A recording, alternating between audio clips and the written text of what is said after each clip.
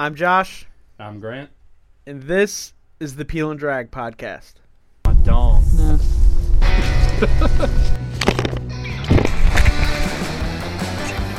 Damn it!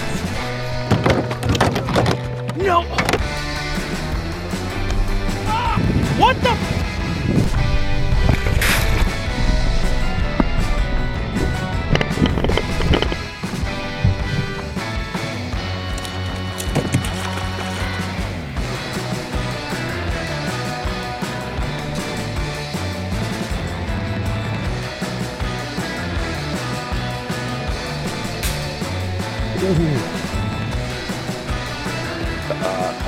Dude, today sucks. This has been the worst day ever. Can't catch shad, can't catch catfish. They got rid of the nachos, and my bang's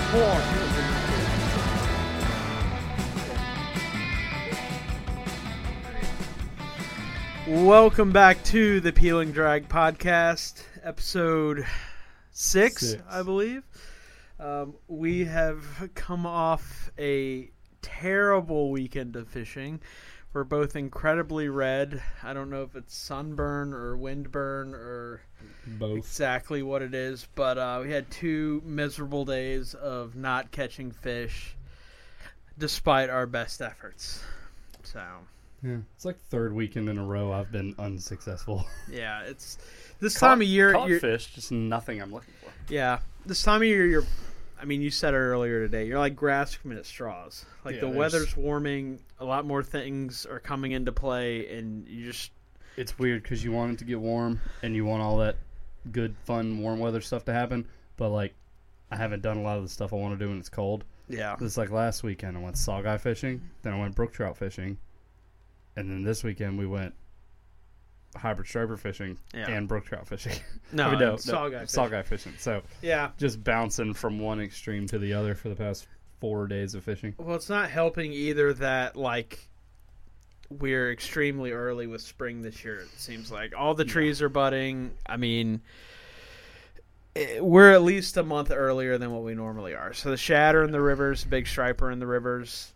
Everybody's, like, getting into the flow of the spring fishing season. We're trying to still do, like, late winter stuff, so... But we had a major front roll through on Friday, so we tried for hybrids yesterday. We have Lake Anna here in Virginia that is loaded with really big hybrid striper. Ran around all day, got just absolutely brutalized by the wind. And found the fish? Yeah, found them. I don't know what's more frustrating, not seeing them or spending all day staring at a graph, knowing they're down there. After 2 days, I can assure you they're equally frustrating. Yeah, it's just one of those things. I took a nice nap today. About 30 minutes on the front of the boat. Yeah. That's how hot fishing was today. Yeah. It's just one of those things, like, yesterday we saw hundreds, if not thousands, of the species that we're after and trying to get them to eat, which they wouldn't, had complete lockjaw in the middle of all that wind. And then today we couldn't find the fish, and I don't know if they would have eaten even if we could have found them. But it's just two very possibly frustrating days off of the spawn, if not hours. Yeah, so I think full moon is Tuesday or Wednesday, so the saugeye are right on the cusp of wrapping their spawning up, I think. So plus, like, water temps are 55 degrees today. We normally don't see that towards the end of this month. So I mean, it's like historically shad fishing. I mean, I remember when I was little, the rule of thumb was always shad won't consistently bite until the water hits 50. Yeah. They're not biting anymore. They're striking out of aggression, whatever. But they won't consistently bite, and you won't have those, 75, 100 fish days until it hits 50. This is like the 4th year in a row now that it's 50 degrees before they even get here. Yeah, guys are catching shad in February, which normally is not the case. But I mean, I remember many times going out there and being out there before the sun comes up, and we're dumping water from the river into the floor of the boat to melt the ice that's in the boat. Yeah, that's it's how cold definitely it used to be. Been a weird year so far. Just hopefully we don't get any snow in the next couple of weeks before spring actually finally settles in, because that'll really screw up everything. But I don't know. We got some good tips from our buddy Alex McCrickard through the Virginia Department of Wildlife Resources. He did a kind of a seminar type thing on the hybrid striper, and we talked about saugeye and stuff at one of our Anglers Club meetings last week. So we were hot on trying to get that stuff figured out over this weekend. And those are both species that we've been like close to for a while.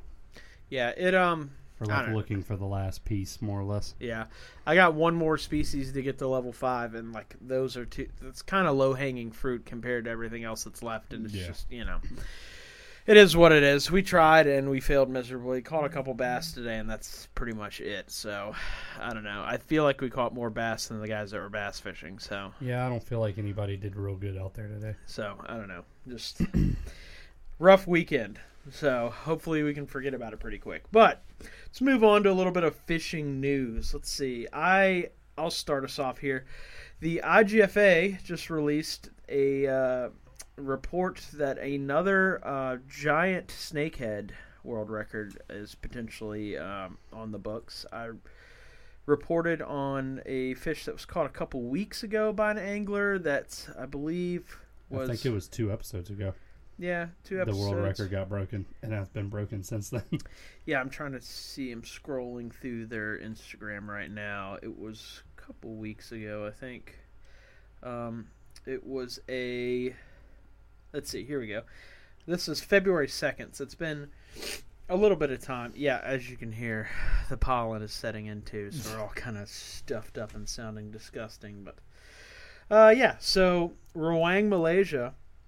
A 28-pound snakehead was caught, potentially setting the 30-pound line class world record. That fish was caught and released. And then just the other day, I believe yesterday, they posted about a 30-pound snakehead that will set the 20-pound line class record as well as the all-tackle world record. Angler Shamsul Azmi Ben, I always find a way to throw butcher myself. The names. Yeah, I'm terrible at names, but he caught this fish. It looks like on New Year's Day. He landed a massive snakehead on a crankbait after a 5-minute battle. The fish was released after proper documentation. So this dude hooked this absolutely massive giant snakehead over in the same place the last one was caught, Rawang, Malaysia. So crazy how they catch them things on crankbaits. Yeah, it's There's a lot of videos of it too. Like that's not like an isolated thing. Yeah. At certain times of the year, they catch them like deep cranking over there and stuff. Yeah, so that's super cool. What do you have? As far as... I was a little less prepared for the news segment, but do you have anything? To any of our northern listeners, maybe up in the Mille Lacs region. This year, it's the first year in a while that walleye fishing is supposed to remain open all summer.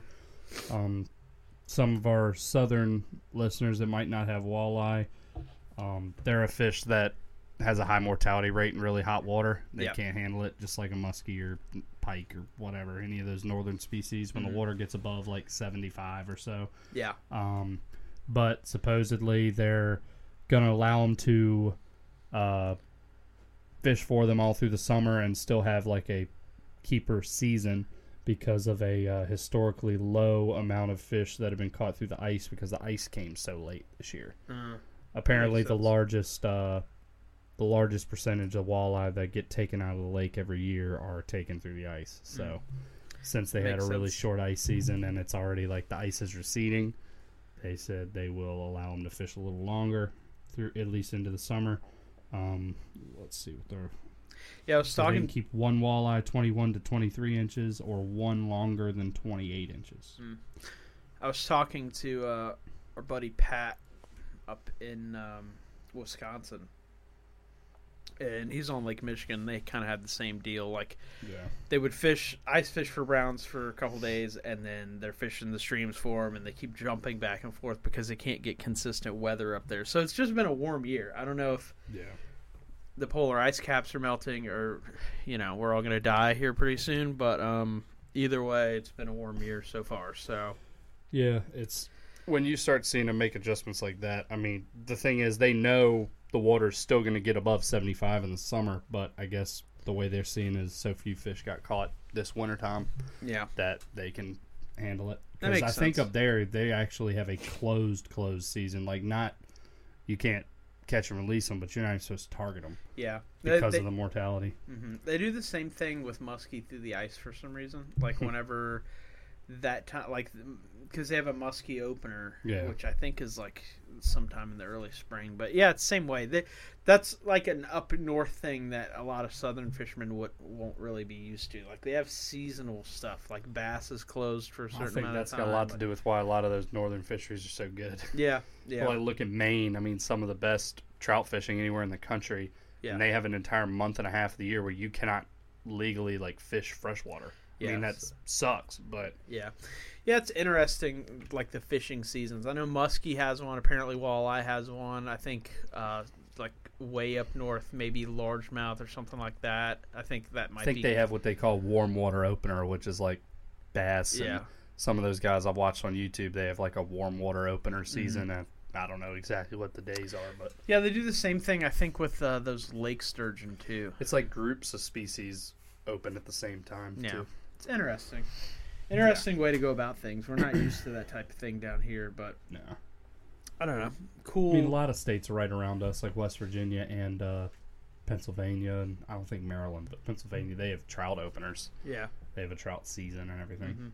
Mm-hmm. Yeah, I mean, we hear that type of talk, like season, like trout season or shad season. Like, shad season's a thing because it is seasonal. Yeah, but when people in Virginia say it, they just mean like it's time to catch them. Yeah. It's not like it's now legal. Right. It's legal. You can fish for them all year round if you want. But. Yeah. Cool. Well, that is a good bit of fishing news. So we got walleye being fished all year and another world record giant snakehead. So we're going to have to make a trip to catch those at some point. Malaysia. Yeah. I don't think it's terribly expensive. It's not. Pretty sure we get a solid deal on the conversion rate on that one. But $14. Yeah. $12. Go catch one. No, anyway, we'll move into some fishing tackle / gear. Yeah, new gear segment. You got one from Yak Attack, right? Yeah, it seems like all we announced that's new is Yak Attack gear lately, but that's because they seem to be the only company really cranking out a lot of gear right now. What did Luther post the other day? Like 8 new products in 2 weeks that they've come out with. They haven't even released them all yet. Yeah, they do a big like product release kind of at the beginning of the year, so that's why the last couple episodes have been. And they always save a couple for iCast too. So, but anyway, the newest one we already talked about, the bar cart, their tow and stow bar cart that they had. Well, they're gonna have that's essentially going to be the premium option, and the ultra collapsible, more portable version. And then they have another cart that they're releasing called the Tow and Stow Bunkster, which is only the main difference. It's not quite as collapsible. From the looks of the pictures, it has the same wheels, but instead of the ability to rotate the bunks perpendicular / parallel with the kayak, they're only going to run parallel. Right. So it's more like a true bunk style cart rather than the bar cart can be either way. And like we talked, that bar cart, if you had them perpendicular, you could use that for like a john boat or something. Yeah, like a small, like 12, 14-foot john boat. But the bunkster is going to be pretty much strictly kayak style. They got a bunch of pictures of it here. Pretty much every sit-on-top kayak has a seam where the scupper holes are, so you can adjust it and have those bunks running right in those seams, and looks like it'd be a pretty solid connection. Looks like same wheels and same center bar and everything as the bar cart. Yeah, I think it's just the only thing that changed is the bunks. Yeah, themselves. The bunk system's a little different. What was the MSRP here? Yeah. So that is the bar cart. If you can see that. If you're watching on YouTube. You scroll over here, and that is the bunkster. So the main difference, couple less components. Is, quite a few less parts. I think in this post they actually say the bar carts, they all break down into 5 major pieces. but the bar cart is only 5 pieces, where the bunkster is only 5 pieces, where the bar cart is 15. But that's because the bar cart is a more collapsible one. Gotcha. The bar cart will pretty much fit inside of the front hatch of any kind. What's the comparison on price in those two? I believe the bar cart was supposed to be around $250, and I think the bunkster is going to be not significantly cheaper, but I don't think they've set a price from what I've seen. I don't want to say a price without knowing it 100%. But it's definitely gonna be cheaper. I would say most likely below the $200 mark for sure. Yeah, there's got to be enough of a gap in price to make both options, reasonable. But it's a good deal. Scroll down a little bit, see if I can find a price. Well, Yeah, I think that's what the third product from Yak Attack to come out, third or fourth. Yeah. So they have about as many left we to had still. The A-Trail adapters, the Duo mounts. You got 2 carts. Then they had another, like the 90 degree. They had a version of that came out too, I believe. Oh yeah, I know what you're talking about. Yep. Yeah. Anyway, my new tackle for this episode is a new topwater bait from Teckle. It's a brand we use all the time. Snakehead fishing. They got the Sprinker, the Honker, all those. Sprinker, Honker, Whacker, Kick Knocker. Choker. There's a lot of them. Get to know her first. Take her out on a dater. With consent. Jesus. Yeah, well, this one's called the Sharker. It is a topwater, kind of like a soft style spook. You can work it like a spook. You can work it kind of subsurface. It has just a regular, looks like maybe a feather tail as opposed to like a paddle tail or anything. Yeah, it's just when I saw pictures of it, it's just like similar to, it's a totally different body. This is the first frog they've released in a while that has a different body shape. But yeah, it's got that sharp nose on it, make it walk better, and it looks like it's feathers, but I've also seen some pictures of it with a skirt on the back, like a single skirt. Yeah, most of the Teckle stuff we throw, the bodies are all the same. It's just the tail section that's different. Yeah. This is actually a different body-shaped frog. And I watched a quick video on it like 2 days ago. You can work it like a spook. You can work it like a regular, There was a video of him steady retrieving it, too, and it's like diving and darting around. Yeah, it looks pretty cool. Like a subsurface wake bait, and it does all kinds of cool stuff. So I'd be interested to see kind of... Yeah, rather than having kind of like a rounded nose and a flat belly, it has that sharp nose to make it glide more. Yeah. It's the same idea like when we're tying those jerk changer flies. You want to have flat sides. Right. So once it planes off to that one side walking it, and there were videos of it. You can sit there on a slack line and almost make the thing wag back and forth in place. Yeah. That'll be great for those like picky fish that come up and look at it. Yeah, so they just announced it.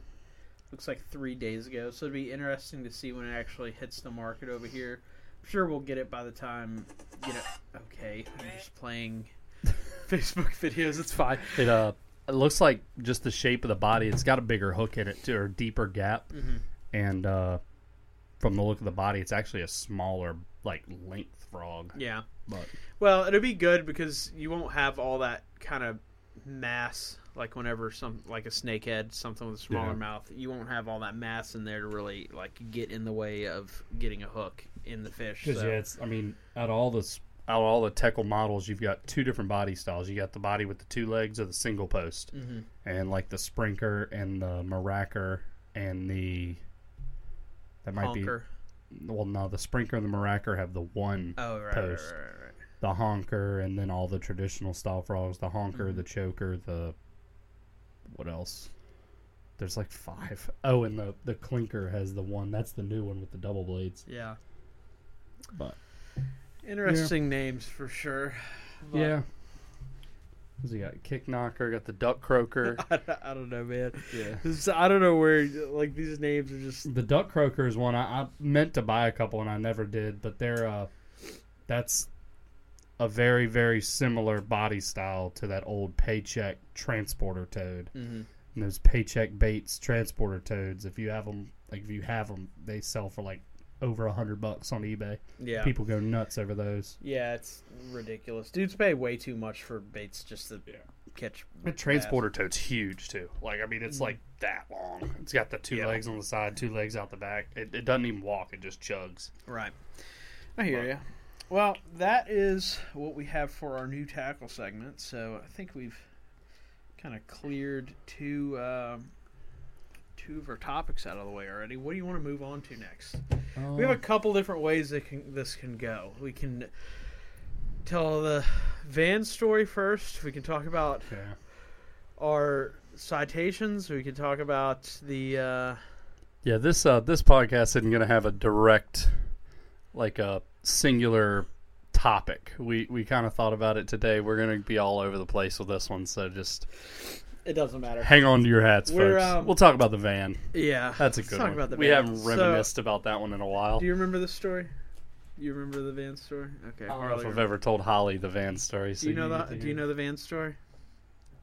You don't know the van story? Okay. She doesn't know the van story. All right. So about 10 years ago, when Grant and I were in our infancy of our friendship, of fishing together and friendship, I've always had these big plans that like we'd make it big on YouTube and just travel and fish. That's always been kind of my goal, regardless of whatever the circumstances are. Yeah, I know. We're 10 years later, doing the exact did same it. shit. Not yet. Nothing has worked so far.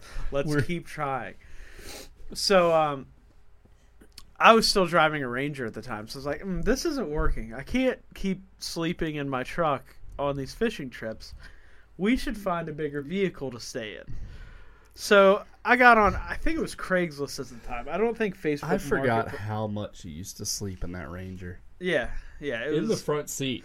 And like a lot of it happened in the mountains, like musky fishing and stuff, and sitting upright, slack-jawed in a boat ramp parking lot. I mean, I probably looked like I was on some kind of a drug. Yeah. I had a dude wake me up one time at he thought you were dead. Yeah, up in Radford. No, he didn't think I was dead. He thought I was like strung out on something. I'm like, no, dude, I'm just sleeping. Everything's fine. Moving along, I'm calling the cops. Yeah, never realized how suspicious all Bro, of that I'm just tired. Yeah.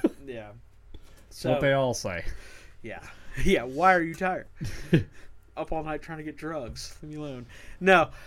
So I got on Craigslist. I started looking for like vans. This is before van life even became really a thing too. This is another trend we could have been ahead on and we didn't. Damn it. We need to pick. Never thought of it that way. Missed on all the Facebook YouTube or fishing YouTube, missed on the podcast, and now we missed on van life. Just like sleeping in Walmart parking lots was like Walmart camping was cool on YouTube for like 2 weeks. Yeah, John B did it. I don't know if Josh has ever been more offended that anyone got famous for something. Frustrating.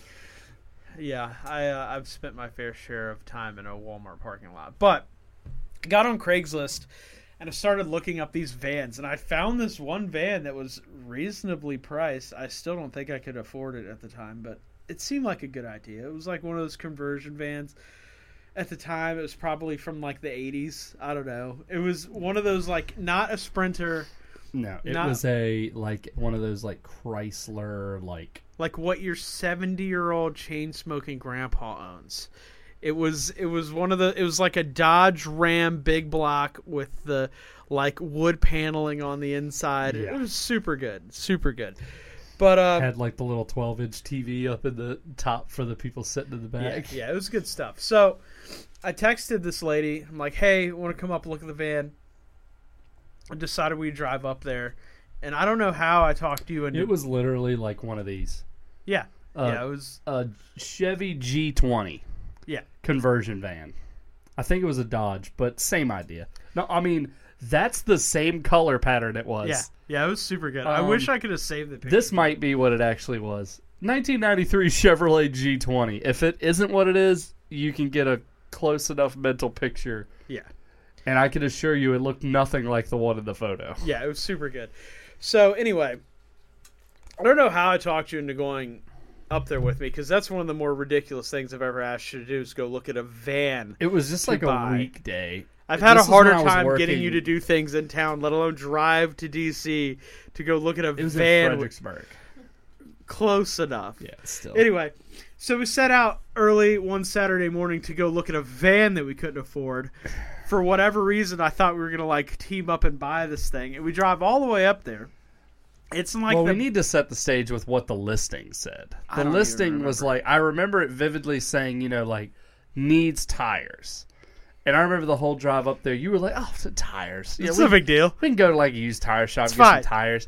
And then the other one was like small like cosmetic damage or something. And you're like, oh, it's probably just like some dents, you know? They're not. Yeah. Doesn't matter. Yeah. Anyway. All right, let's go check this thing out. We drive all the way up there, and it's like in the back of like a car mechanic lot or something. It wasn't at like a place that sells vehicles. We get there, and like the lady is just not there. There's supposed to be some lady meeting us there. So I'm like, screw it. We'll just walk around and check this van out while we're up here. Everything's fine. Immediately noticed, like, tires are dry rotted. And the flat. top of the, like, the cap where it's, like, extended up so you can walk around is like duct taped taped on. Yeah. So that's good. It had a giant dent in the side of it. And then, like... rust holes everywhere. I'm like, what do you think the odds are it's unlocked? Open it up, and it's just like bums had been doing it in it for like 3 months. If you've ever, it was so disgusting. If you've ever seen The Other Guys, this van was visited by Big Mike and the boys. Yeah, like this is. There was it was just disgusting. The inside smelled like wet cat. Like it was bad. So, needless to say, I was let down a good bit by the van. It was like leaking, like the roof was leaking. Yeah, we popped the hood and like looked underneath, and the battery was sitting on a piece of plywood. Yeah, the battery was. I don't even think the battery was actually hooked up. It was just like the tray where the battery's supposed to be sitting was just a sheet of also like dry rotting plywood. The tires were flat. The bed was stained. Like it was wet on the inside. This van was definitely used for human trafficking. It was probably lived in by a homeless person that just wasn't there when we got there. Yeah, the inside was nicotine orange. It was just a super good van to buy for like $2,500. I think. I don't know what. And I go into all these situations eternally optimistic. Like Josh it's is gonna dangerously be fine. optimistic, and it was just like. Every little thing, I'm like, this isn't looking good. I don't think we're going to be able to get this van. Meanwhile, the lady isn't even there yet. It was hilarious how like all the photos. The only thing that would have made it better is if she actually was there and tried to sell it. Yeah. I don't know how you would ever convince anyone to purchase this. I don't even know. But the van's probably still sitting in the same spot. Yeah. The funny thing is, like, they took all the photos from all the good angles, if that thing had any. Because if we had seen it, it was one of those deals. If we would have seen one of the things we saw, we wouldn't have gone. You like roll up, you're like, we need to leave. No, we rolled up and parked in the parking lot that she gave us the address for, and Josh was like, "I think that's the van." It was so terrible looking. That can't be it. And you pulled the picture up. You're like, oh no, that's it. I was like, yeah, that's definitely it. Oh man. But like the other side of the van had like a giant dent where like they ran over somebody. It was just not good. So anyway, this lady's like, I'll be there in like 20 minutes. So I'm like, don't worry about it. Yeah, it's all good. Don't worry about that. I swear to God, I can't even remember everything about that. It had like shag carpet in it. I just remember everything being orange. The van has not been cleaned since it was purchased. Yeah. Whenever that van was, whatever year it was, it has not been touched since. It was super good. But anyway, we left there and my dreams were crushed, and it was immediately hilarious. We got like a mile outside of Fredericksburg and we're dying laughing. Just the fact that we almost bought this thing. Have you seen what you're selling? Yeah. That van almost killed us, and we didn't even buy it. I almost crashed the car on 95 laughing so hard at how terrible you shot amp out his nose and was screaming about how much it burned. Yeah, it was pretty terrible. I think I was probably like 19 at the time, 19 or 20. It was God. Yeah, it was not a great showing. That was the first of many That was when we were both talking about like, oh man, we could travel around to these kayak tournaments and take this van and dude, it'd be so sweet. It's like we'll just get it wrapped. Oh my God. Yeah, I don't know. We'll cover the duct tape with a wrap. Yeah, it was pretty terrible. So Oh no! Do you remember anything else about the van? I just remember every possible thing that was wrong with it. Like, let's say for whatever reason that was the greatest salesman in the world, she sold it to us. We would have had to tow it somewhere. Yeah. The van would not have rolled. If you would have rolled it 3 feet, it would have just all the tires would have probably deflated. Yeah, that thing had some bad vibes. It was filled full of just ghosts of. I want to know when the picture times. was taken because it looked nothing like the photo from any angle that we could get to. There was nowhere you could look at the van in person and not see rust holes, dry rotted tires, duct tape, or just like peeling paint and like everything else. Because I remember the pictures weren't looking that bad. It was like, oh, this isn't too bad. Let's go see what this is about. You know what other story I just remembered? The trip we took to Cripple Creek that you mentioned today when you caught that rainbow trout. Do you remember what happened with that rainbow trout? Oh, yeah, let's tell that story. Because yeah. the van one, I can't remember enough about the van one for it to actually be funny. All right. Yeah. We go muskie fishing in August because we're idiots and we don't know any better not to do that at the time. This is around the same time frame. It might be a couple years later, but it's still like 2000. This wasn't long 14, after that. It very well 13, could have been. 14. I caught that muskie in the rainbow in 15, so it was 2015. So we went up. We're fishing in Blacksburg, Radford on the New River. We had 1 day of trout fishing and like 1 or 2 days of muskie fishing. And we go up and we're fishing this pay to fish trout stream where they like stock the big fish in it. We don't really do that anymore, but at the time we were just trying to get what we can get. Just trying to get the citations that we needed. So. Right. Mind you, we leave, I think, on like a Thursday night because we had 3 days off. I hadn't slept all night. It was when I was still doing that. We get off work. I remember we were at Cripple Creek at like the ass cracking down. Yeah, I mean, we were there at like 6. Yeah. I'm pretty sure we drove up and slept in the truck. Probably. Or I think we left super early, and I don't know. Either way, I hadn't slept all night. I know that much. We get to Cripple Creek. We're not catching shit because it's August and there's not any trout in the. Dude, we rocked up to the first hole and you were like, "Whoa, look at all those trout!" Immediately caught one. Our very first cast on the freaking Joe fly. Well, I was hallucinating. Well, I don't remember. First off, we get there and Josh and I, even back then, were pretty strict catch and release guys. We didn't keep a lot of fish. We get there, the guy says, "All right, so just keep everything you catch." And we had never fished there before, and the only person that we had known that did, remember, was Patrick at Bass Pro. Yeah. And he always told me it was 5 fish limit. Yeah. But see, you think 5 fish limit. Like, I'll just go up there, catch them, and release them. I don't care. Yeah. And he shows up. He's like, "Yep, got to keep them all." And we didn't have anything. You pay $60 to catch 5 fish and then leave, essentially. Which, like... But now there's no limit. Like, if you're up, there's no limit on trout up there anymore. I don't know if that's true. 100% true. I don't know if I believe that. It's no catch and release, no limit. I'm not signing off on that. Either way. Double check when you get up there, but the pictures I've seen on there, there ain't no limit. Right. Well, I still think it's 6 fish per person. But it doesn't matter. It doesn't matter. Besides the point. We get up there. I pass out on the riverbank because I have not slept. Next thing I know, Grant's screaming at me to get the net. For whatever reason, Grant brought a trout net that like you net brookies with. I brought the wrong net. He's hooked into this like 8 or 9 pound rainbow trout. It's absolutely massive. I think it was like 27 inches long. I just woke up from like the back rooms. I'm still hallucinating. Josh was asleep on a gravel bar next to the river. Yeah. So I woke up. I'm still seeing like 8 of everything. I'm not even in this reality yet, and I'm trying to net a trout for Grant. And I don't even think we got it netted. I think I just like scooped and like lobbed it, yeeted it up onto the bank. So Grant catches it, and that's early in our citation, like trophy fishing stuff. So this was your first trophy rainbow trout. So it was like a big deal. We're like super stoked on it. Yeah. The problem is we're supposed to keep the fish. Like they're like, "Oh, you got." The thought in the back of our minds was, why did we care? We're like, "Oh, we're gonna get in trouble if we should just let it go." We were afraid that for some reason, if we didn't bring a trout back with us, I remember the guy would just know we released fish or like we'd yeah. get in trouble Yeah. or something. I remember the conversation of like, if we come back with nothing, he's gonna know. Like, it would have mattered at all. Yeah. But no. And meanwhile, the dude just like takes your money and then just leaves. Yeah. Like, he's nowhere to be found after you pay. So we land this fish. We get all the photos for Grant. It's this great big, like, huge rainbow trout. And then we're like, all right, well, we don't have a cooler or any way to keep this fish. So what are we gonna do?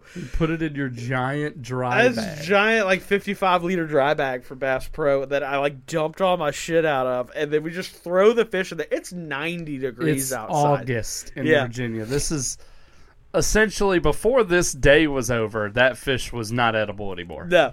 So we put the fish in the bag. We're just carrying a trout around in a bag now. It was super good. So we do all that. We leave that place. We go back to stay at Clater Lake Inn, which I don't stay there anymore due to them having bed bugs. So that is... I might want to bleep them out. I'm not trying to put them on blast. Yeah.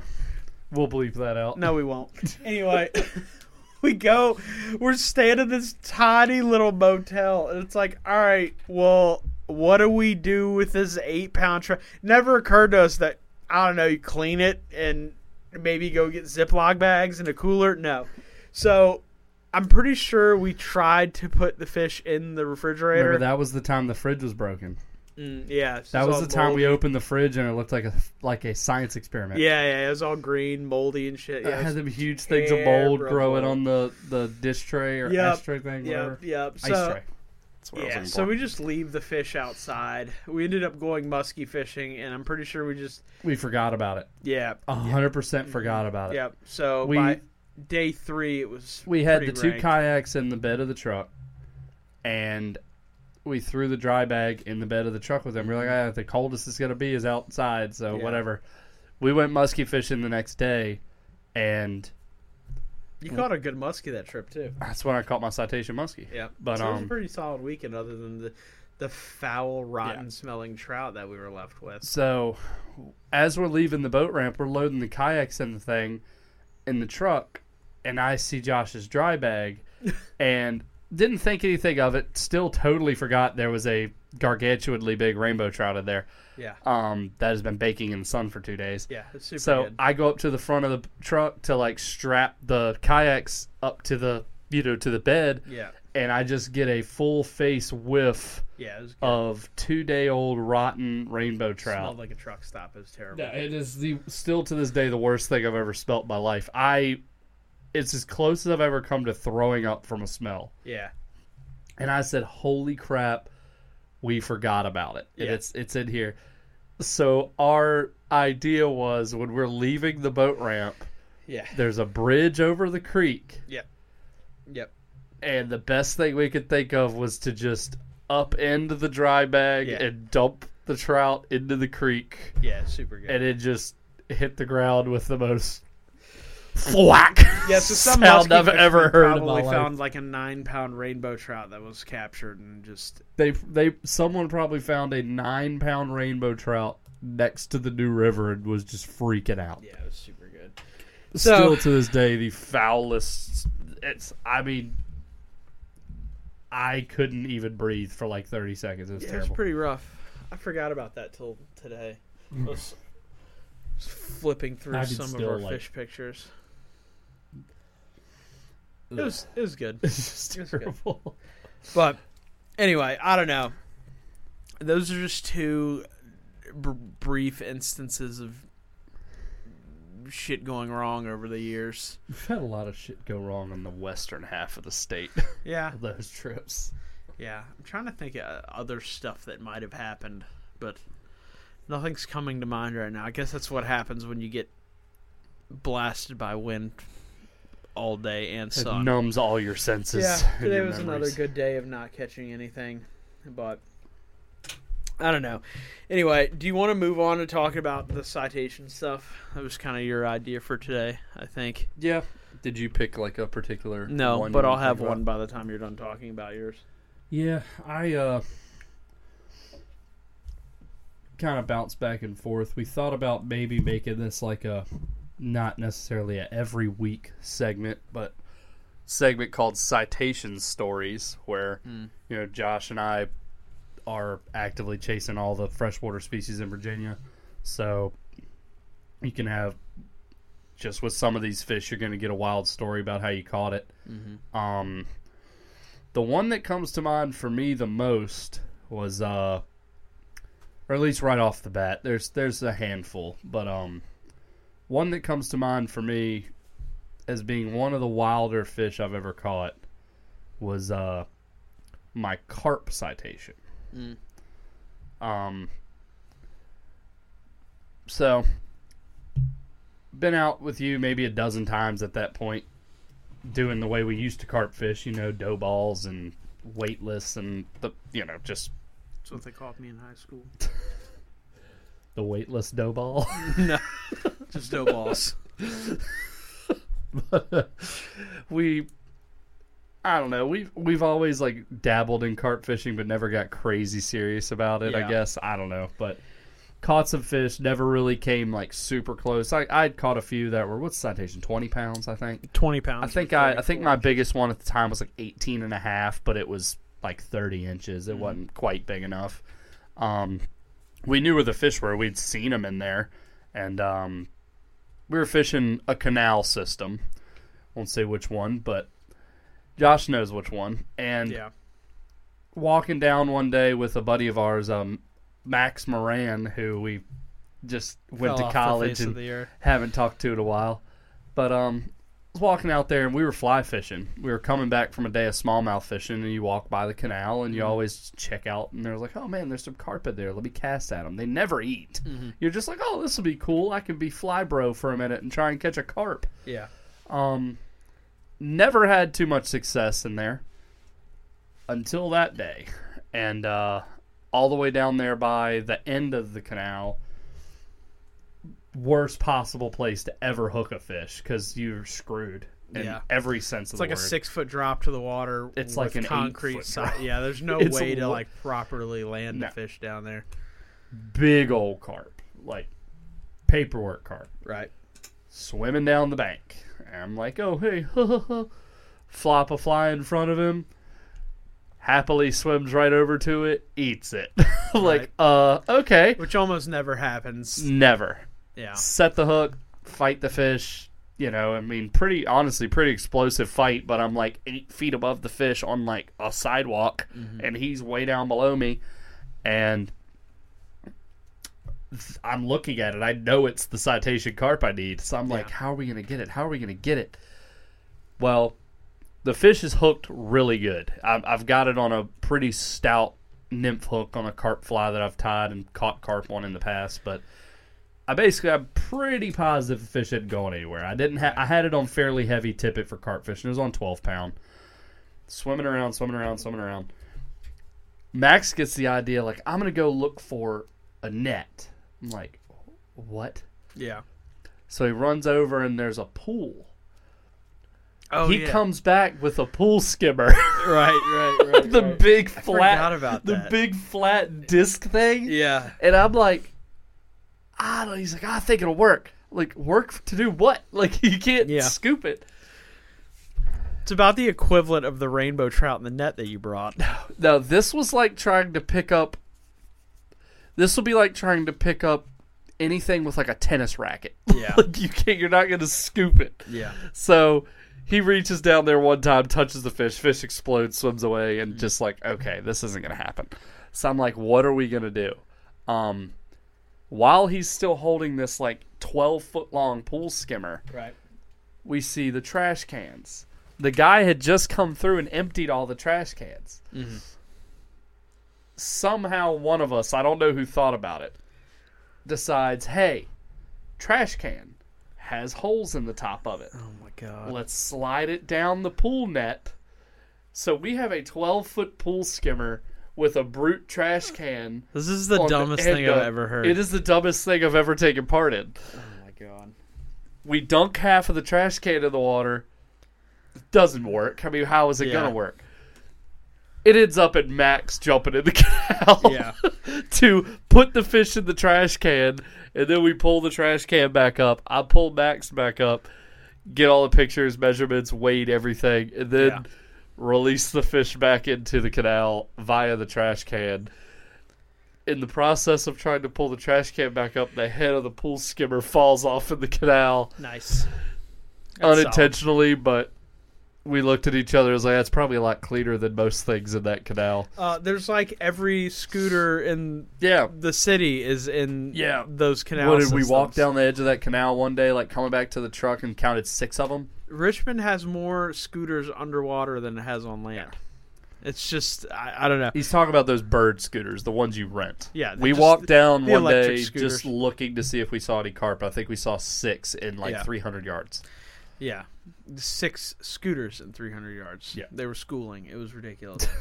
No, I don't know. So people, just something about the city of Richmond. They just love throwing really expensive shit in the water. The funny thing is, a dude I went to VCU with had, like, for a side hustle, he used to go around, pick them up, and he was a charger for the scooters.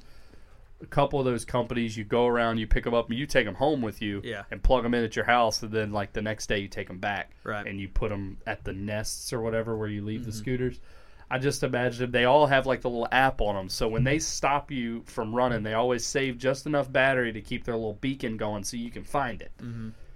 I just imagine him driving down, like, Dock Street, just like, it's supposed to be right here. Yeah. It's in the water. Yeah. There's more scooters in the water than there is on land. It's kind of ridiculous, but I don't know. I'm surprised none of those, like, lithium batteries explode either. Yeah. You would think they're would. not supposed to be in the water. Yeah, they're not supposed to be wet. Interesting. I don't know. Huh. That reminds me, I have a similar story with Harley that happened in the same area. We were the blue cat that we caught down there. Oh, on the used probably bait. one of my biggest blue cats. Probably one of your top 3. Yeah. So there's this fisherman back in the day that hated my guts, which joined the club. Probably still does. Yeah, I'm sure he does. I don't know, he might be dead, but it really doesn't matter. Anyway, we were fishing the same stretch of river. I was with Harley, and I was giving this dude kind of a wide berth. He was fishing the exact spot that I wanted to fish. There's, like, rocky outcroppings in the James, so, like, you can't. Some of them are better than others, so it's like, okay, I want to fish that one. There's a hole on the other side of it. This dude's clearly fishing it, so I let him do his thing. I knew he was going to leave it dark because everybody does. Everybody's afraid to be on the water after dark for some reason. Yeah. I don't understand. But this dude rolls out, and Harley and I kind of paddle over to the rocks that we're going to sit on. This is summertime, James River. The water's low, and I look down, and there's this giant, like, nice hand-sized bluegill just laying there. He, like, dumped his bait out from his, like, catfish bait bucket, and it's just laying there, like, half dead, half alive. And I'm trying to catch, carp, same area, and gar and all that. So I'm like, all right, well, I'm gonna throw this out. I'm gonna put this bluegill on a carp rig or on a gar rig, and just floating up on the surface in probably like 15 foot of water. And we kind of forget about it because we're dealing with, like, carp, stuff like that. And this caught some carp that night, didn't you? Yeah. But I had my Malibu kayak at the time, had a big, like, tank well in the back, so we were both able to, like, ride in the same kayak more or less. All of a sudden, this reel, it's just a little 2,500 size spinning reel, just screaming, just 0 to a million, like, smoking the lines coming off of it. It's going so fast. I'm like, holy shit. So we go and we both hop in the kayak, and I give Harley the paddle. So she's in the back of the kayak. That was when you used to fish on your knees all the time. Yeah, I had this weird habit of fishing from my knees, like, sitting up. I don't know. Those old-style kayaks, like, I never could get comfortable just sitting. Well, that X Factor. You don't have leverage. Like, guys like Kevin, like, they're fine with, like, leverage from, like, a lower seat. It's so much more like core strength when you're sitting in those low seats because you're sitting at a 90-degree angle. Yeah, I like, when I was fishing out of that kayak, I liked being, like, up on my knees. So you'd have more leverage on, like, what I was doing. Yeah. Anyway, Harley is paddling the kayak from the rear tank well, catching us. Like, I'm down to my backing. I'm running out of line.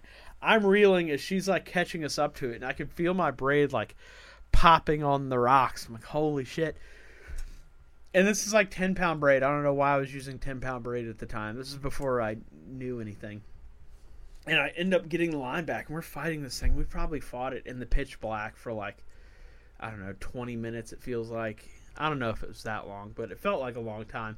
Meanwhile, 50 yards from us is a dam. So if you're like screwing around, you're going to end up going over that. Yeah. So we're like, there's a lot of stuff going on at once. So she kind of keeps us in position. I get the fish, and like I'm lifting, I'm fighting it vertical. I have a headlamp on, and all of a sudden this just silhouette of this giant catfish comes up, and it's in the part of the James that has like, it's mostly flatheads, or it's supposed to be. So it's like, holy shit! I just caught like maybe a state record flathead off like 10-pound test. Ended up being this massive blue cat, and then like, as always the buzzkill. I know, where it's a blue cat. Blue cats always do. They're such a buzzkill, but. Anyway, we landed this thing, and I got these really cool photos. Harley took these photos of me, like, bear hugging this thing in, like, waist-deep water with, like, those pictures are cool. City in the background and stuff. It was super cool, but I don't know. We've had some wild, like, catches that way. I mean, I hate to use my, like, citation story on a blue cat, but that's probably the coolest blue cat that I've ever captured. But I don't know. It was interesting time for sure, and, like, I keep saying we need to go back out there and do that. It's like you start doing things as like nobody fishes out there. Not much. We wouldn't know. We don't go look anymore. But it's one of those things like as you progress in your fishing, like you start doing more complex stuff. Like you leave this stuff that you kind of like molded it's like your last fishing summer doing. we went and did the wading trip for the smallmouth. Yeah, we haven't done that. Like decent fish. I caught that one good one. It's like float fishing for flatheads, all that stuff. Like you start out doing that, and it's kind of like a basic thing, so you can like understand how fishing works. And then like the deeper you get into this, like the farther down the rabbit hole you go, you leave some of this basic stuff kind of behind. And I know for me, every year I tell myself I'm gonna go wade fishing for flatheads in the summertime. Summer comes and goes, you never do it. But that was just one of those like good memories. We were out there one day. It was. I think all three of us, I don't know where you were, but I don't know. But all three of us were out there. It was like raining. You remember that?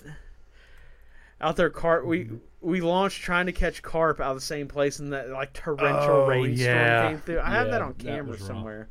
It was nuts. But I remember a long time ago, this was before I even knew you, in that same spot, me and my buddy Joseph from high school put in my dad and I's old Gnu there, a single trolling motor, and went all around. I mean, caught a bunch of smallmouth in there. This is back when smallmouth fish was really good. Yeah. And to this day, my biggest smallmouth ever came from that little grass bar right in front of there. Yeah. And right as my dad was showing up to pick us back up, because he had been at work, and right as he was showing up, we were like 15, and he's like backing the truck down the ramp, and I cast right up to the end of the grass bar, and you see the grass just part.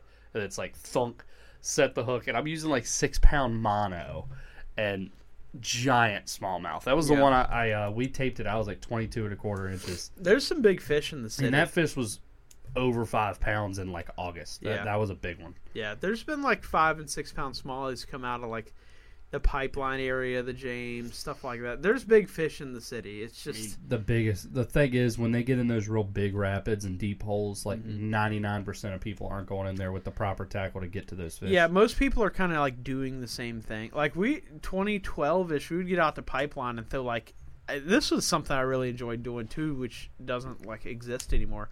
You go up to like the rapids on Pipeline and you throw flukes or I think it was like weightless Sinkos. Like you'd throw them and like smallies would crush them right at the current scene, but that like doesn't happen. And that's like anymore. all before like a Ned rig existed. Yeah. But I will be honest, where the big smallies still remain, you're not getting to those fish with a Ned. Yeah. Like it's just the water's too deep, too fast. 99% of the people like do the same thing all the time. That's why like you only see so many smallies get caught. Those, I mean, we saw them last year. Those big fish are still out there, but most people aren't putting in the work to really get to where those fish are. Yeah. I mean, but most people aren't coming off of your regular like walking path to like catch them, but following the pipe or you know. Yeah, that's like what I grew up doing was like swim wading out there. You go out, wade to like a rock, and then you're like, oh, I want to go over there. And the hole in between you and the other rock was deeper than you could touch. So you held your rod up here and had your stuff in a dry bag on your back, and you just swam across the hole to the next spot. Yeah, and if you're wearing Crocs, you almost drown and die. Yeah, that happened. The same area of the James. I had 2 instances of like almost dying. I think it might have been the same year, or maybe it was 2 consecutive years. But this is all like right when we started fishing together. Yeah, there's a railroad bridge that goes across there, and I'm usually pretty like self-aware that I don't want to get caught out on that stuff, just because I know what my luck is. I'm trying to get out to the middle of the river, and the fastest way was walking across this railroad bridge.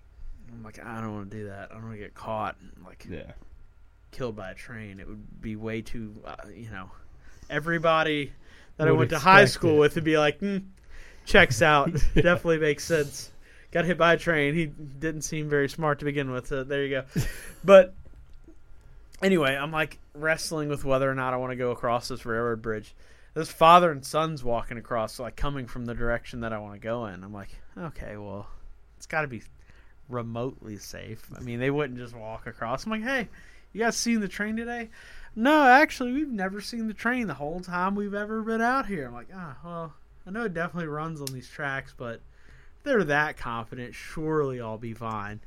Yeah. Hop up on the railroad bridge, and like this bridge has 3 separate styles of bridges. So like the first is just like a flat kind of truss type thing, and then another one is like the middle one's like an iron truss. Yeah. That you like there's no room to get off the tracks on. It's like that the dangerous one is out in the middle and the 2 on the sides are fine. Yeah. So like I walk up on the safe one and I'm like crossing the bridge. I talk myself into it. I'm like, it'll be fine. Like I'll be quick.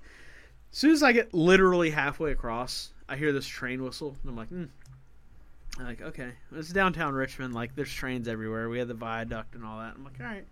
But, like, spend enough time downtown, like, you start to notice when, like, train whistles are different. Like, CSX train whistle's one thing, and, like, Norfolk Southern's another. I'm like, this train whistle doesn't sound like one of the CSX train whistles. I'm like, oh, that's weird, because I'm on Norfolk and Southern track, which... They just tried to kill the entire state of Ohio with their train derailment, so no big deal. But East Palestine. Flawless track record. Yeah. But I'm walking across, all of a sudden I turn around and, like, this train comes through the flood wall. And it's like, kind of comes around the corner. Comes around the corner. I'm like, you gotta be kidding me. Like, I'm going to die right now. I'm going to get hit by a train. Everybody from my high school is going to laugh. I'm like, this sucks. So naturally, I do the only thing I could possibly do is just start sprinting, running away from the train. And I'm like, I'm on the part of the bridge where it's like the ties have a gap, which like if your leg goes in them, you're just gonna break your entire leg and get ran over by a train. So I'm like hyper focused, running on these, just sprinting. Please watch on YouTube. just sprinting across the bridge. Josh is making. I'm just praying and sprinting, and like this train it wasn't going fast, but I'm not fast. So it was like slowly creeping up behind me. And this conductor's just laying on the horn, which I don't... See, what it is you are fast. It's just your aerodynamics are off. Yeah, right, That's the problem. Yeah, I'm short for my weight. It's not good. So... I'm like sprinting with a full backpack, fishing rods, and like flip-flops, I think. And I finally get to like where I can hop down on a truss. So like it felt like I dove out of the way of this train, but like I jumped down and it like slowly passed me. I'm like, cool. Didn't overreact at all. And like it goes by, and like if I would have fallen, I would have died, but I didn't, so I didn't. And the train goes like through the flood wall into like the yard on the south side and like parks. So like now I'm stuck with the train cars still on the bridge, and I'm just stuck like 15 feet in the air. So now I have a completely separate problem because like this train's going to be there for hours. So they park on the bridge and just sit there for hours. Yeah. So I'm 15 feet in the air, like, okay, well, if I jump from this height, my knees are going to explode. So I can't do, like, and I just, like, sat down, chilled for, like, 30 minutes. I'm like, I don't know what I'm going to do. I went from almost dying to now I'm going to almost die again. So, I went from getting hit by a train to I'm going to break both of my legs and be in agony and pain. I don't know what to do. So I sat there and just contemplated my life. And I'm like, all right, well, I'm going to have to throw my stuff down. So I, like, threw my bags down, like, dropped my fishing rods. I'm like, I'm going to, like, go under the train and like see if there's a way down. Like I'm gonna see if the other side, because the island is kind of on an angle, so I'm like, maybe the other side of this truss isn't so high. Yeah. So I climb under this freight train, which like is terrifying. It's a scary thing to do if you're not like working around trains all the time. Yeah. So I'm like climbing under this train. I'm like, this thing's gonna start like right as I get under it. Even if it did fire up, it's not like it's just like, and we're going. I mean, but like my mind goes, I'm gonna be like halfway under it. It's gonna move and like hit me in the head, and then I'm just gonna get chopped in half. But I make it to the other side, and there's just a ladder, just sitting right there waiting for me. So you would have jumped on the other side. Yep, that's kind of like how my life sets up. It's kind of like you were that close to being successful, but like you had to take the long way. So I hopped down and climbed down and like went fishing that day, but so almost got hit by a train, which would have made people I went to school with happy, but it didn't happen, so suck it. And then the same part of the river, I'm wearing Crocs and I'm doing the same type of fishing. I might have even been wearing Crocs in that past story, but I went and I'm like wade fishing, doing all the stuff that we're talking about. I get to like the top of like this rock garden. Like you can go to the bottom and leave, or you can go to the top and leave. But like I had worked my way upriver. I didn't want to. It was getting dark. I'm like, I don't want to work my way all the way back down. I was a pain in the ass. I just didn't want to do it. I'm like, I'll just. A little bit of foreshadowing there. Didn't want to work his way all the way back down. Yeah, I'm like, I'm just gonna like cut across the top. It'll be fine. I'd never done that before. And Pipeline is like, if you're familiar with Richmond, then you probably know Pipeline. But if you're not, like, it's one of the only sections of a river that really has class 3, class 4-ish. Like 365 days of the year. Yeah, like it's got some pretty serious rapids. I think it's considered a class 4 all the time. I don't know. I think it's by the height. Because the river drops a lot in like 100 yards. Yeah, so like I'm wading across. I'm like, I'm gonna cut across the top of this rapid. Everything's gonna be cool, and I'm just gonna leave because like there's a pathway on the other side. I can just walk back to my car. So I proceed to do this, and I'm like getting deeper as I'm like going across. I'm like leave this rock, and I'm like working towards the opposite bank, and there's only like 30 feet of like currented water that I need to worry about. It's like, okay, well, it's waist deep. I'm good. No big deal. But it gets to like chest deep. I'm like, I can't exactly turn around now. I'm in the middle of this flow. Yeah. Well, about that time, my camouflage Crocs that I was super stoked on hit like a patch of green slime and just shot off my feet immediately. So they're completely useless. And they're made out of like foam, so they float. So it's like, boom, my feet are at my eyes. like I don't know what to do. Like, I don't have shoes anymore. This is a problem. Well, I'm immediately caught by the current, and I'm like, I'm in the shit now. So I'm like, I'm going down the rapids with like my fishing rod. Going down the rapids.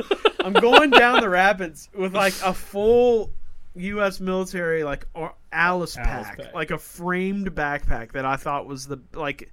This is back in the day where I carried a lot of shit when I went to the river because I did know what I was doing. So I have a full backpack full of stuff and like a fishing rod and like a dry bag, and I'm like going down these rapids on my back, and the only thing I can remember is like keep your feet up so you don't like get caught in a rock. Meanwhile, this frame pack, which I thought was helping me, was actually bashing the back of my skull. So like it would hit instead of me hitting the rock, it would hit a rock. And then it would hit my skull. So, like, when I went home later that night, surprise, I lived. But I went home later and I had a giant, like, softball-sized knot on the back of my head. It was super good. But I'm, like, going down these rapids. I'm, like, freaking out because they get worse the farther down them you go. And, like, if you were just to, like, jump in and float down those rapids, you'd probably live and it wouldn't be a big deal. But, like, when you have a bunch of fishing gear and you weren't trying to do that and you're getting, like... You're mid-panic. Clubbed in the head, it's not a good thing. So, like, I throw my arm out and I happen to catch, like, the ledge of one of these rapids, like, as I'm going. So my, like, feet go over it and I catch this perfect handhold. And I pull myself up onto like the ledge of this rapid, and I'm sitting there, and I'm like, oh my god, like I'm gonna die. And I'm like sitting there like trying to take stock of like what, because it all happens so quickly. Like you're fine until you're in the middle of drowning, and then it's a problem. Yeah. So like I look over, and there's this walking path on the bank, and like as I'm actively drowning, there's this dude on the bank like running after me. He like sees his hat. He saw everything happen, which like it's bad enough that you're gonna die, but to be embarrassed and die at the same time, to have a spectator. Can I just die alone? Like, don't make me feel bad about it. Like, I'm fine. So like, I'm sitting on the edge of this rock, and I'm like, oh my god, like the terrible rapid that's gonna kill me is like 50 yards away, and I'm in the middle of the river right now. I have like 50 yards. I'm like, I have to make a decision. And I can hear this dude yelling at me from the shore. He's like, do you want me to call the fire department? I'm like, no, because I would rather die than be the dude that gets rescued. Gets embarrassed, and 2 has to pay like thousands of dollars. I'm like, I'm just gonna die. It's fine. Let somebody else take care of it. So I'm like, no, I'm fine. I just lied. I'm like, I'm fine. I know what I'm doing. I do this all the time. So like, I'm like, I have to consolidate because I can't keep swimming with this Alice pack. Right? So like, take all the important shit and I put it in the dry bag. Like, take the reel off the rod, put it in the dry bag. Like, I don't even know. I packed the dry, and I made the dry bag into like this pillow thing. So I'm like, it'll keep me floating. I won't drown. Right. So like, I'm like, all right, I have to get rid of this Alice pack. So I just chuck it. It's in the river somewhere still. I didn't want to, but I had no choice. I had to make a decision. Yeah. Throw it in the river. I'm like, please God, if you're real, let me live. Like, I'll do anything. I'm like, I had to jump for it. And like, I had to jump away from the rapid that was directly underneath me. Little did I know it probably wouldn't have killed me. I'm way too buoyant. So I had to jump out from the rapid that's below me and then swim for my life to the bank, right? So I do that. I like say a couple Hail Marys. I'm like, all right, let's do it. Throw the Alice pack away. And I like leaped out as far as I can, which is probably like 3 feet. Like, if we're being real, probably not that far. So I leap, and I'm like, I'm swimming as hard. I'm not, eyes are closed. I'm just swimming for my life. I'm like, if I'm going to die, I don't want to see it coming. I'm like, I'm swimming as hard as I can towards this goober-ass dude on the bank who asked me if I wanted the fire department. I'm like, no. And like, all of a sudden, I feel the rocks like hitting my chest. I'm like, oh, I'm in shallow water. I get over, and I stand up, and like, I walk over to like the walkway that dude's on. He runs up. He's like, dude. And I'm like, almost died. Like, I'm trying to like gather myself up from almost dying. And like, dude, that was the coolest shit I've ever seen. That was some Bear Grylls shit. That was amazing. I'm like, please, sir, leave me alone. He's like, that was the coolest shit ever. Let me shake your hand. I'm like, cool. So I just like gave this guy a live action Man vs. Wild. He got to witness Bear Grylls in person. Yeah. So he's like, oh, let me shake your hand. I'm like, okay, cool. And I almost died. So like, I get up and I'm like, wait, just playing it off like it wasn't the most embarrassing thing that ever happened to me. I like walk back to my truck and I sit there and I'm like, I almost died. Like I'm like having a like real like, why are you doing this? I'm man? back in reality. Like, is it worth it?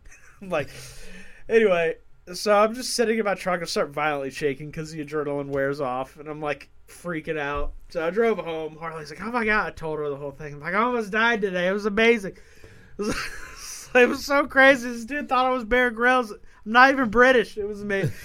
She like touches the back of my head. There's like a watermelon attached to the back of my skull. It was terrible. I was in such bad shape.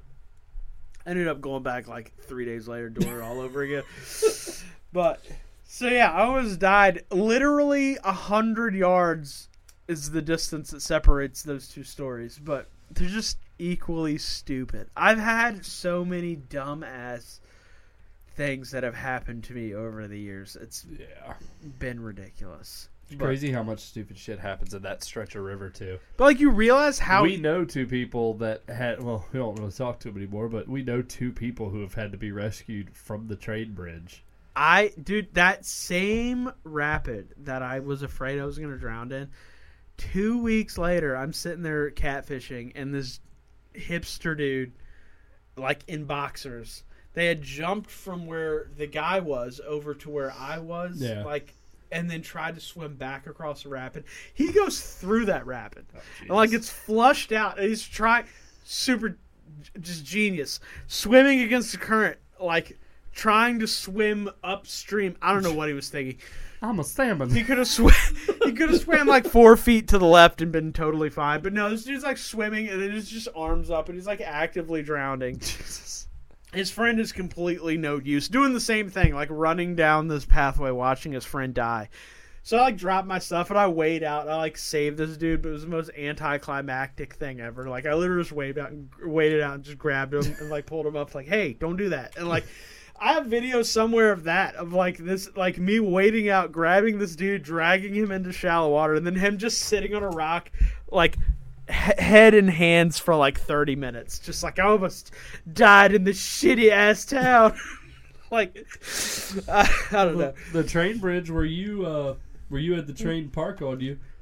Freaking, you remember, what's his name? I'll say his name. Don and his little brother. I don't know who you're talking about. I've never heard of that guy before. Yeah, me either.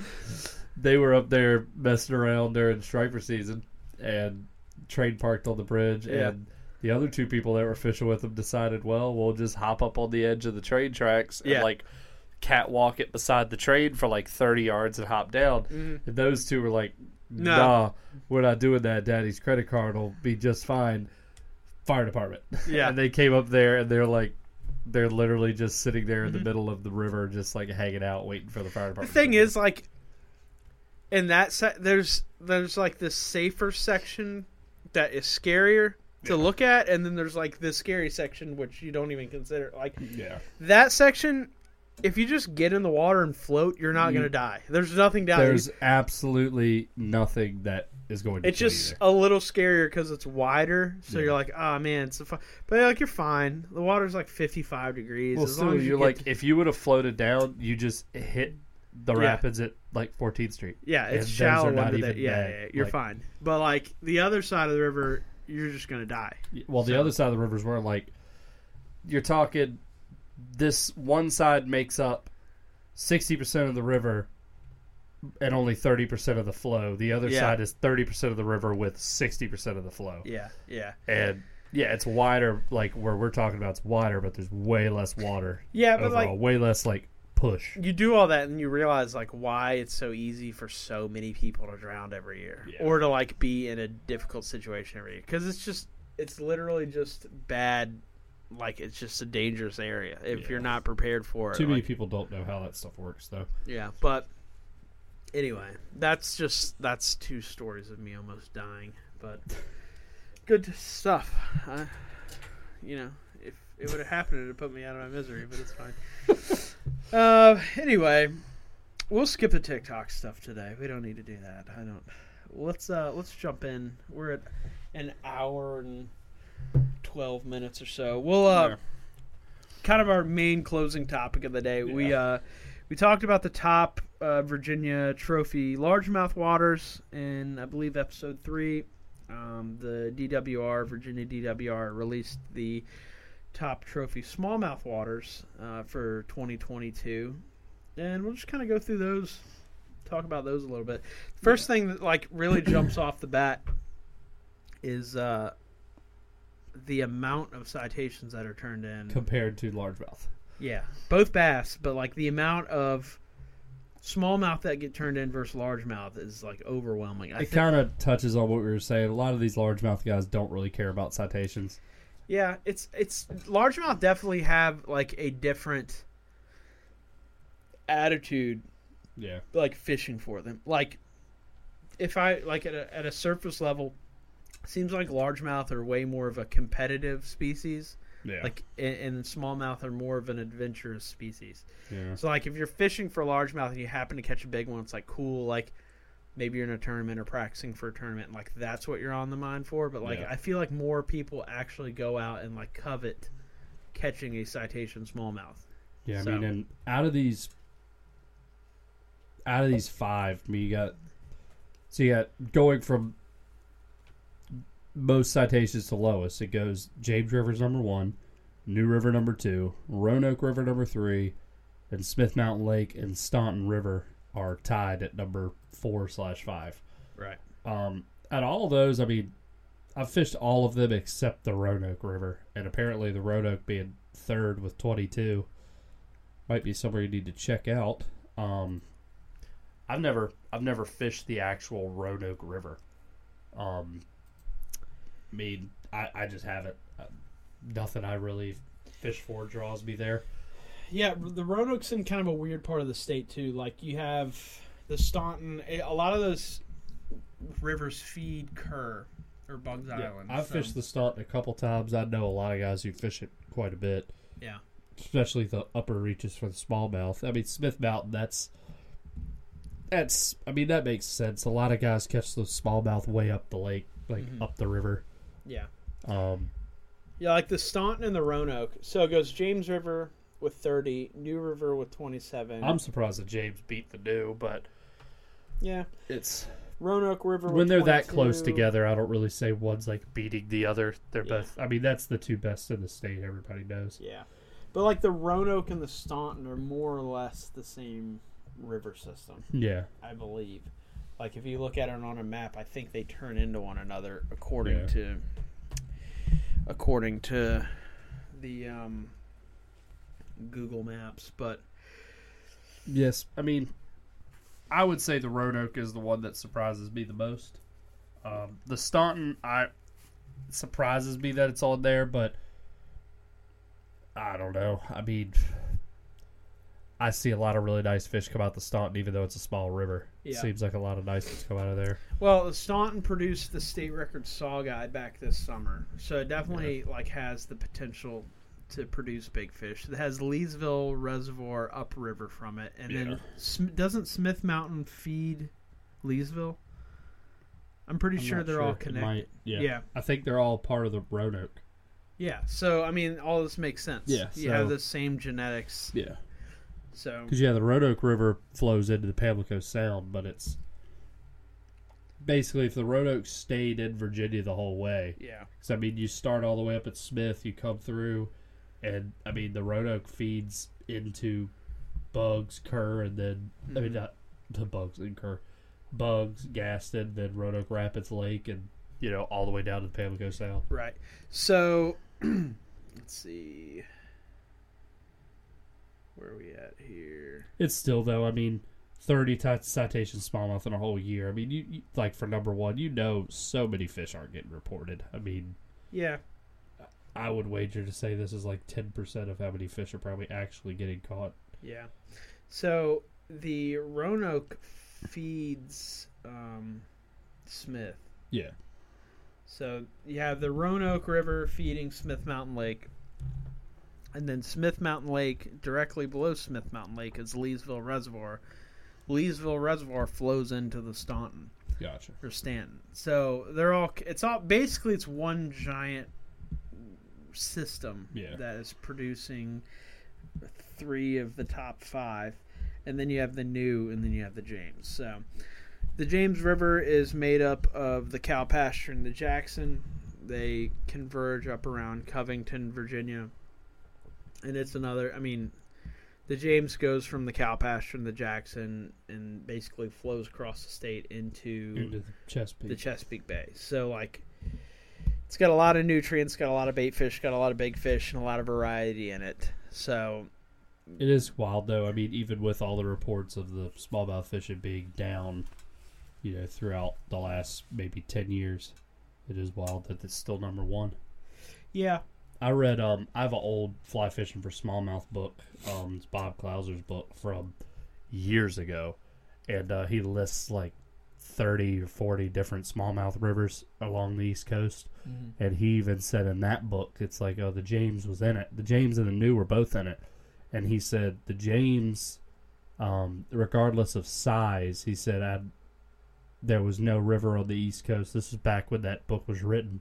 Right. There was no river on the East Coast that could compete with the James for numbers. Right. He said pretty much every time he ever fished the James on a float trip, he was catching 50 to 60 fish in a float on a fly. Right. And he said the same about the new, but the new always had bigger fish back then. Well, the new's older, way older. Here's a good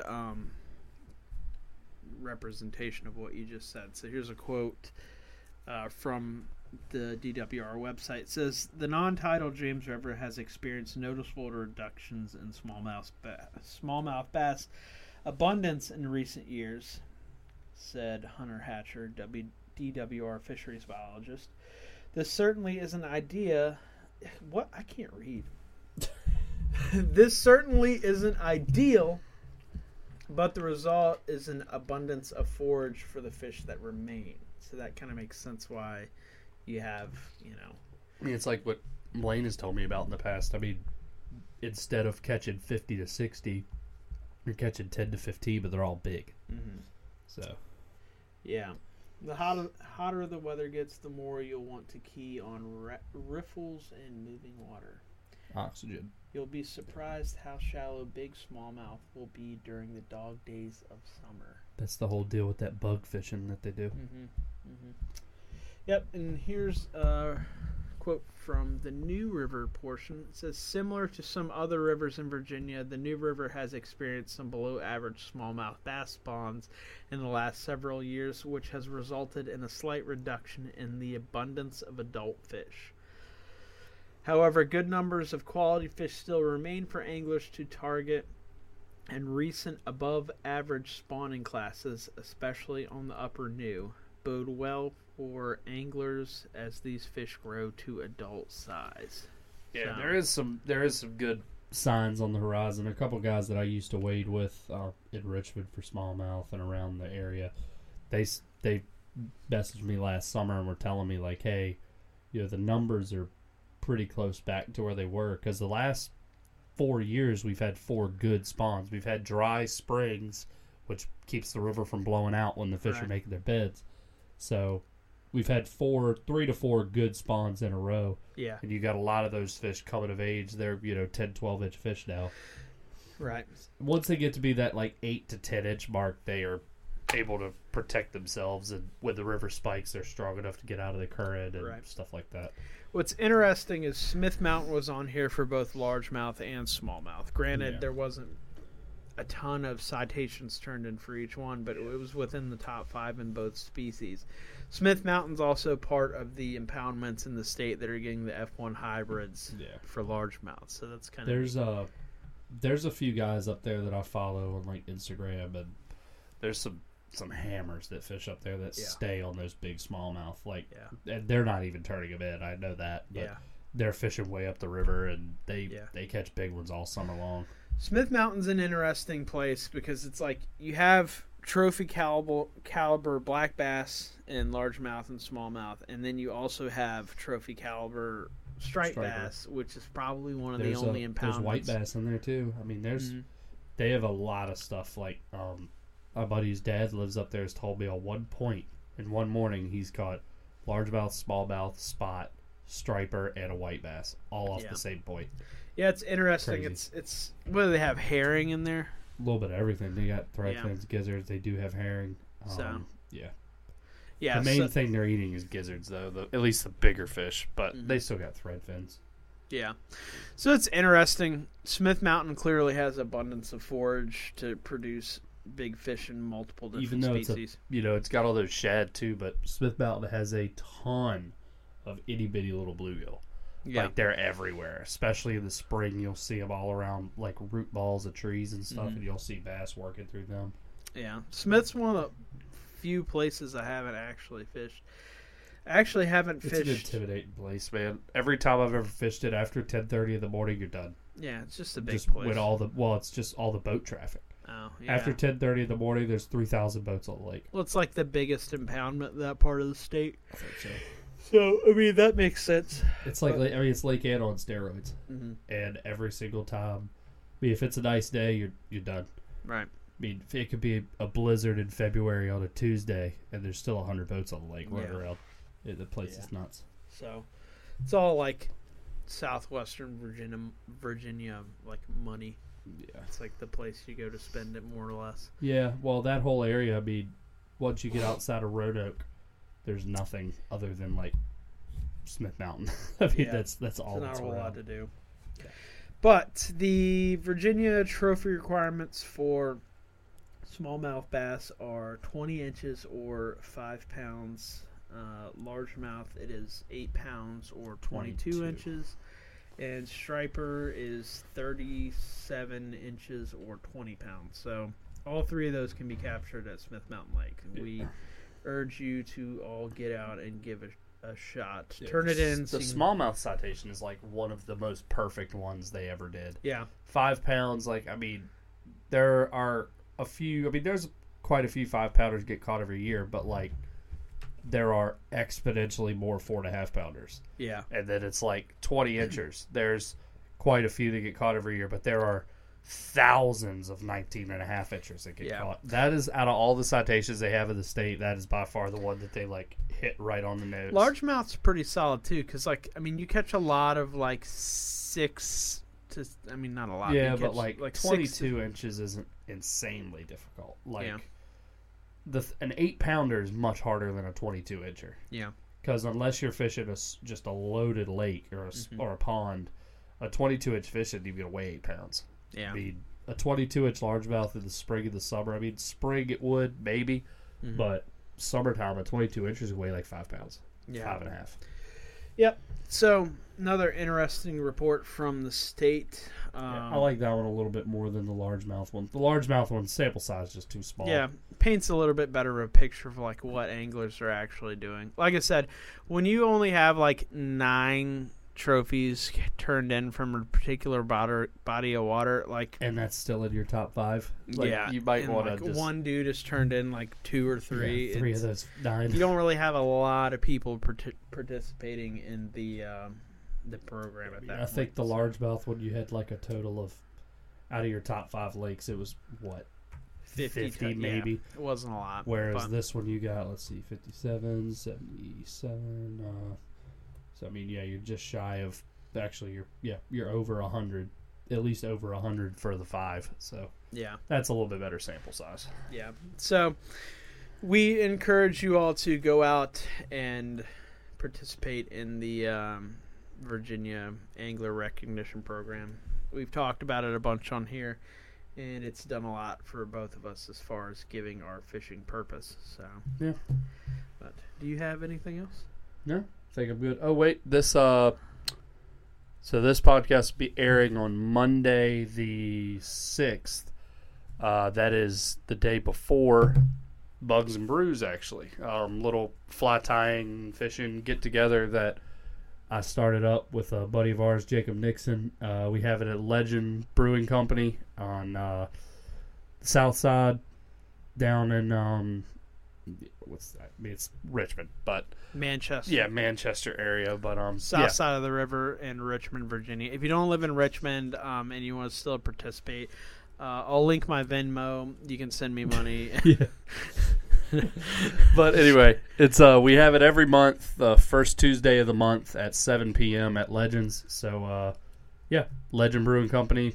If you want to stop by, you don't have to tie flies. If you just want to come and hang out, there's usually a handful of us there just chilling. So always a good time. Might start doing like a live podcast or something if there's enough people there. Sort of interview the guys that we maybe one of the have months there. that we know like a lot of people are coming or something. Yeah, just something different to do. But anyway, I think that's all we have. Got anything else to add before we're out of here? I'm good. All right. Well, thanks for tuning in to this episode of the Peeling Drag podcast. Hopefully next time you hear from us, we'll actually have caught some fish and Grant won't look like a raccoon. So the wind and the sun was... Windburn is a bitch. Yeah, it was brutal. But anyway, thanks for tuning in. We'll catch you next time. Later. We'll see you.